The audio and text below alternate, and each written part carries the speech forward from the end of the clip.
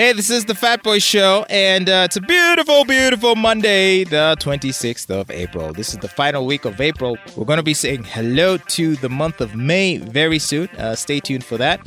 By the way, we have other interesting surprises in store for you at RX Radio. We will soon have a new host for the RX Mix. And we think you're going to like her. She's pretty funny, pretty interesting, and she's quite smooth. It's another she. It is another she. Somehow the RX Mix likes having ladies. I don't know why. No, RX Radio likes having ladies. Of course, we are a very pro-female organization, as you know. The proprietor is a staunch feminist who believes in women's empowerment.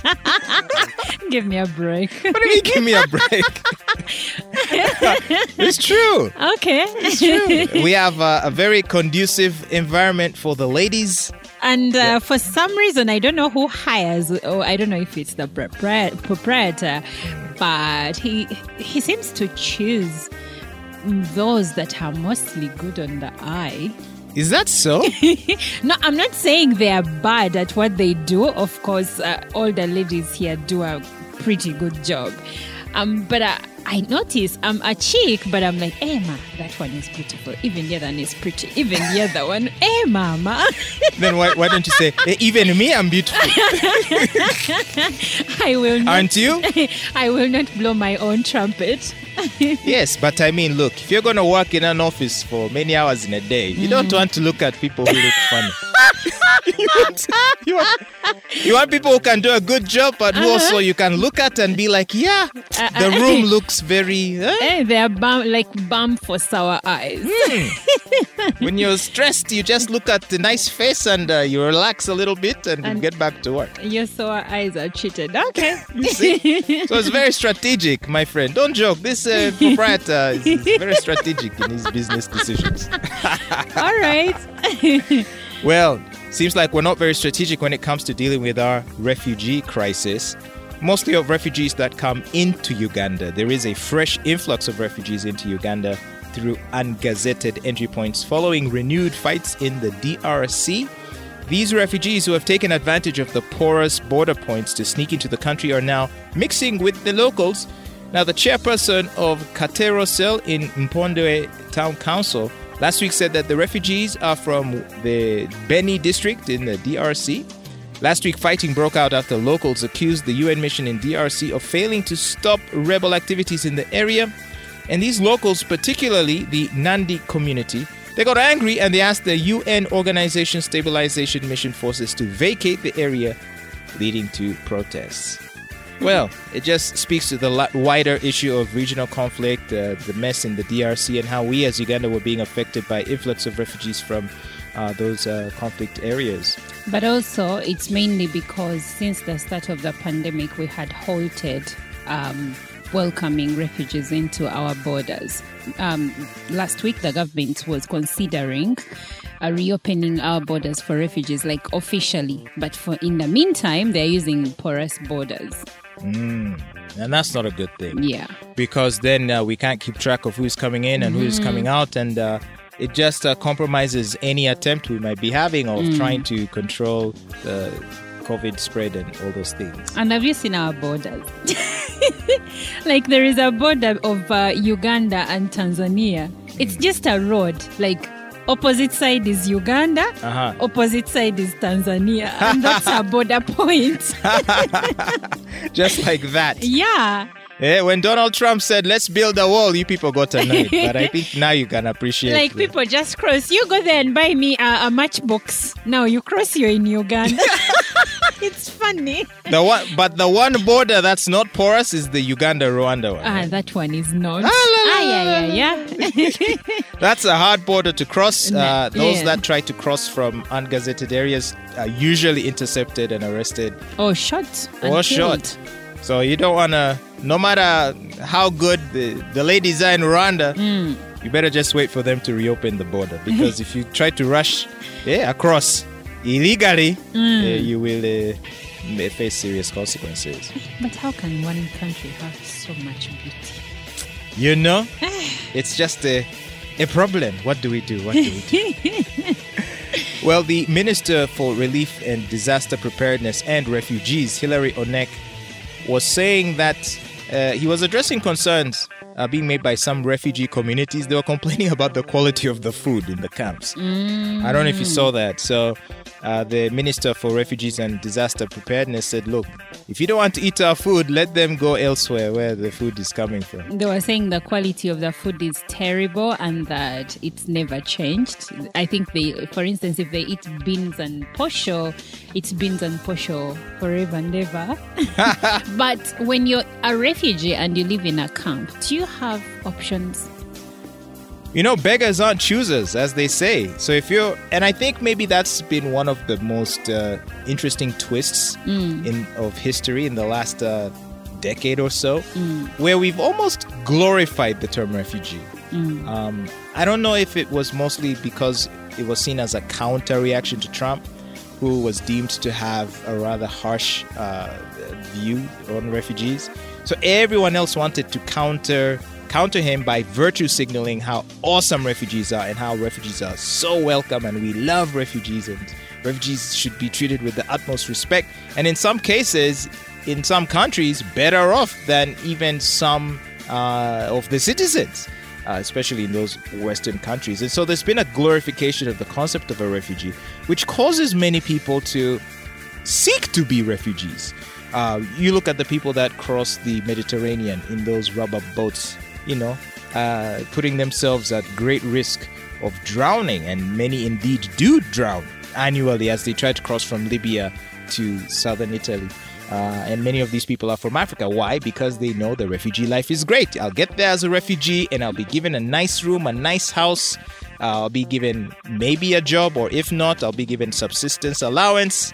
Why not be a refugee? I think they don't go necessarily to be refugees, but they know that it is a shortcut to a life in Europe, and probably it's easier to be recognized or given citizenship if you went in as a refugee as to when you went in undocumented and you're not a refugee. You actually stand a very high chance of being deported.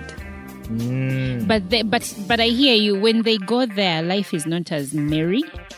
Yeah, because they're sold a dream, and they get there and it's not a dream.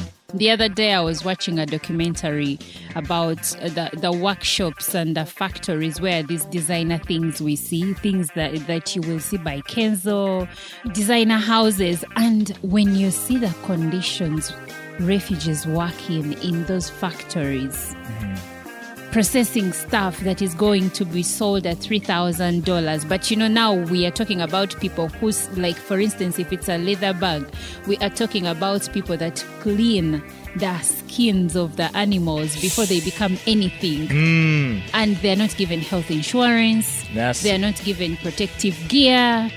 And they are refugees, most of them from West Africa. So I think if perhaps really the lesson or the message to refugees is, look, I mean, as tragic as it is that you are being forced to flee your country due to conflict and other instability, ultimately, really you should be thinking about trying to stay and to build your country. Because I know, look, it's the human instinct. If there's trouble, danger, flee for safety. But, sometimes maybe you just need to stick around, It depends. If they're fleeing something like what's happening in Mozambique, and there is no safety yet, it makes sense for them to want to go elsewhere where it could be safer. But then there are others who move just because they're in search of greener pastures. There's that kind of refugee too, economic refugee, as they call them. But don't you think if people said, look, if the situation in our country is bad, why don't we stay and do something about it? What bad are we talking about? So, for example, if there is worst case scenario, armed conflict, rebellions, rebels. Well, let the men of the village acquire arms, get together and repel. How do they get Isn't this how we used to do it back in the day? We have been... Where people invade your village and you resist, you fight back. But James, let's be realistic here. We have been talking about situations like in Tigray, like in Mozambique, like in northern Nigeria. Most of these guys are civilians that are attacked by militias. how do you expect them to stay and say we are Therefore, going to rebel against the militias? The militias, it's not the Mau Mau rebellion. I understand. So what needs to happen is, I think Africa needs to have a push towards arming civilians. Civilians need to be armed.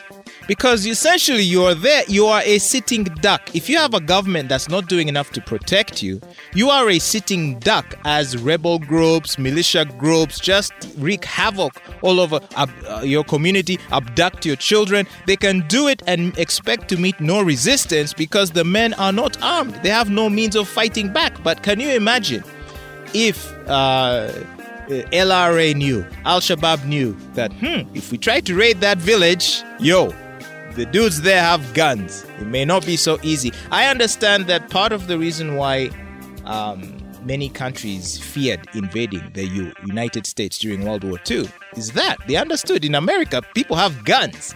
Civilians have guns. So it's not just a matter of marching to the shores hoping to take over. If everyone is armed, your army is going to have a serious headache. But using the reference of America, you also know where it is in certain communities because of people having guns, civilians having guns.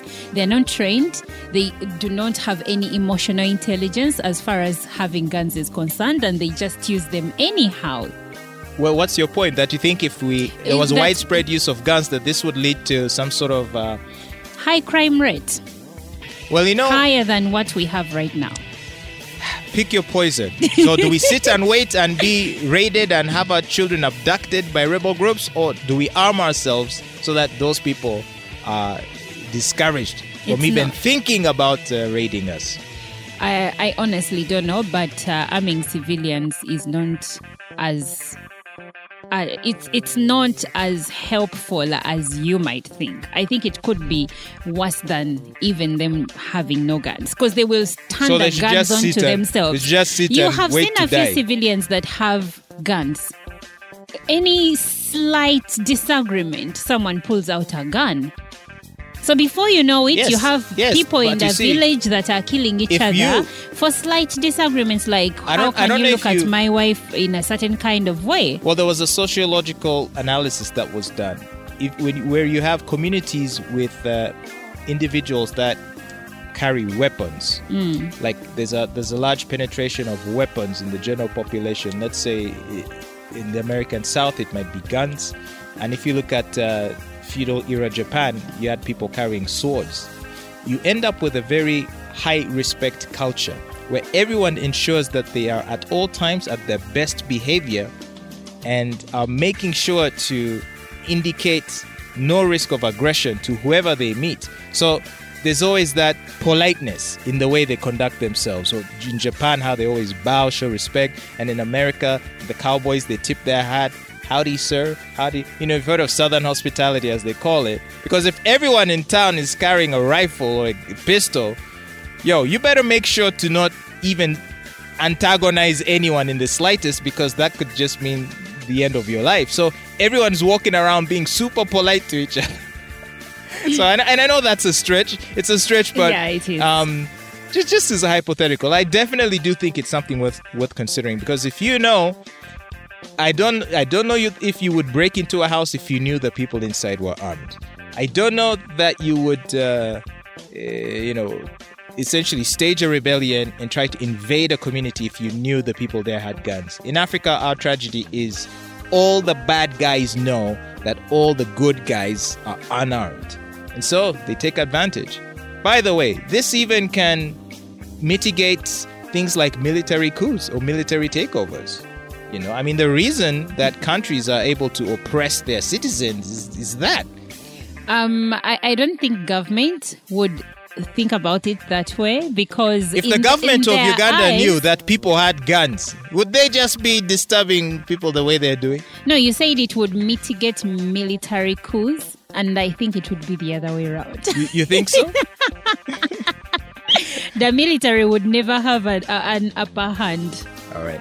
Well, anyway, hey, I'm here just trying to think outside the box as we discuss the refugee situation and see ways that we can reduce it. But there is a common denominator across African countries that are mired in conflict, and it is that civilians tend to be unarmed most of the time. Meaning, in the face of conflict, they have no other choice but to flee their homes, their beautiful communities, their farms. They leave it all behind to be ravaged and to be decimated, and to end up having to live in squalor in refugee camps, very undignified lives as they wait for the gods to decide that the war shall end, at which point they will be allowed to return back to their homes, the homes of their ancestors. It's really, really tragic. And I'm just here. In some cases, the wars never end. And in some cases, the wars never end. Like the Somali refugees in Kenya, Yes. some of them have been born and raised, and then they also get married and have children in camps. Yes, that's why I'm saying,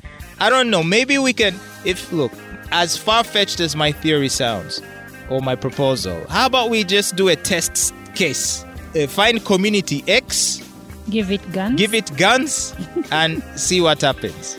Okay. See if it leads to a high crime rate, see if it leads to wars and conflicts, and then we can make an informed decision as to whether or not that's a good or bad thing. But currently, as things stand... You remember in Karamoja when the Karamojong used to have guns?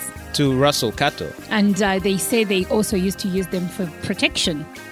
Government took the guns away from them. See, that's the and problem. promised them protection. But recently they were like, give us back our guns because you're not protecting us.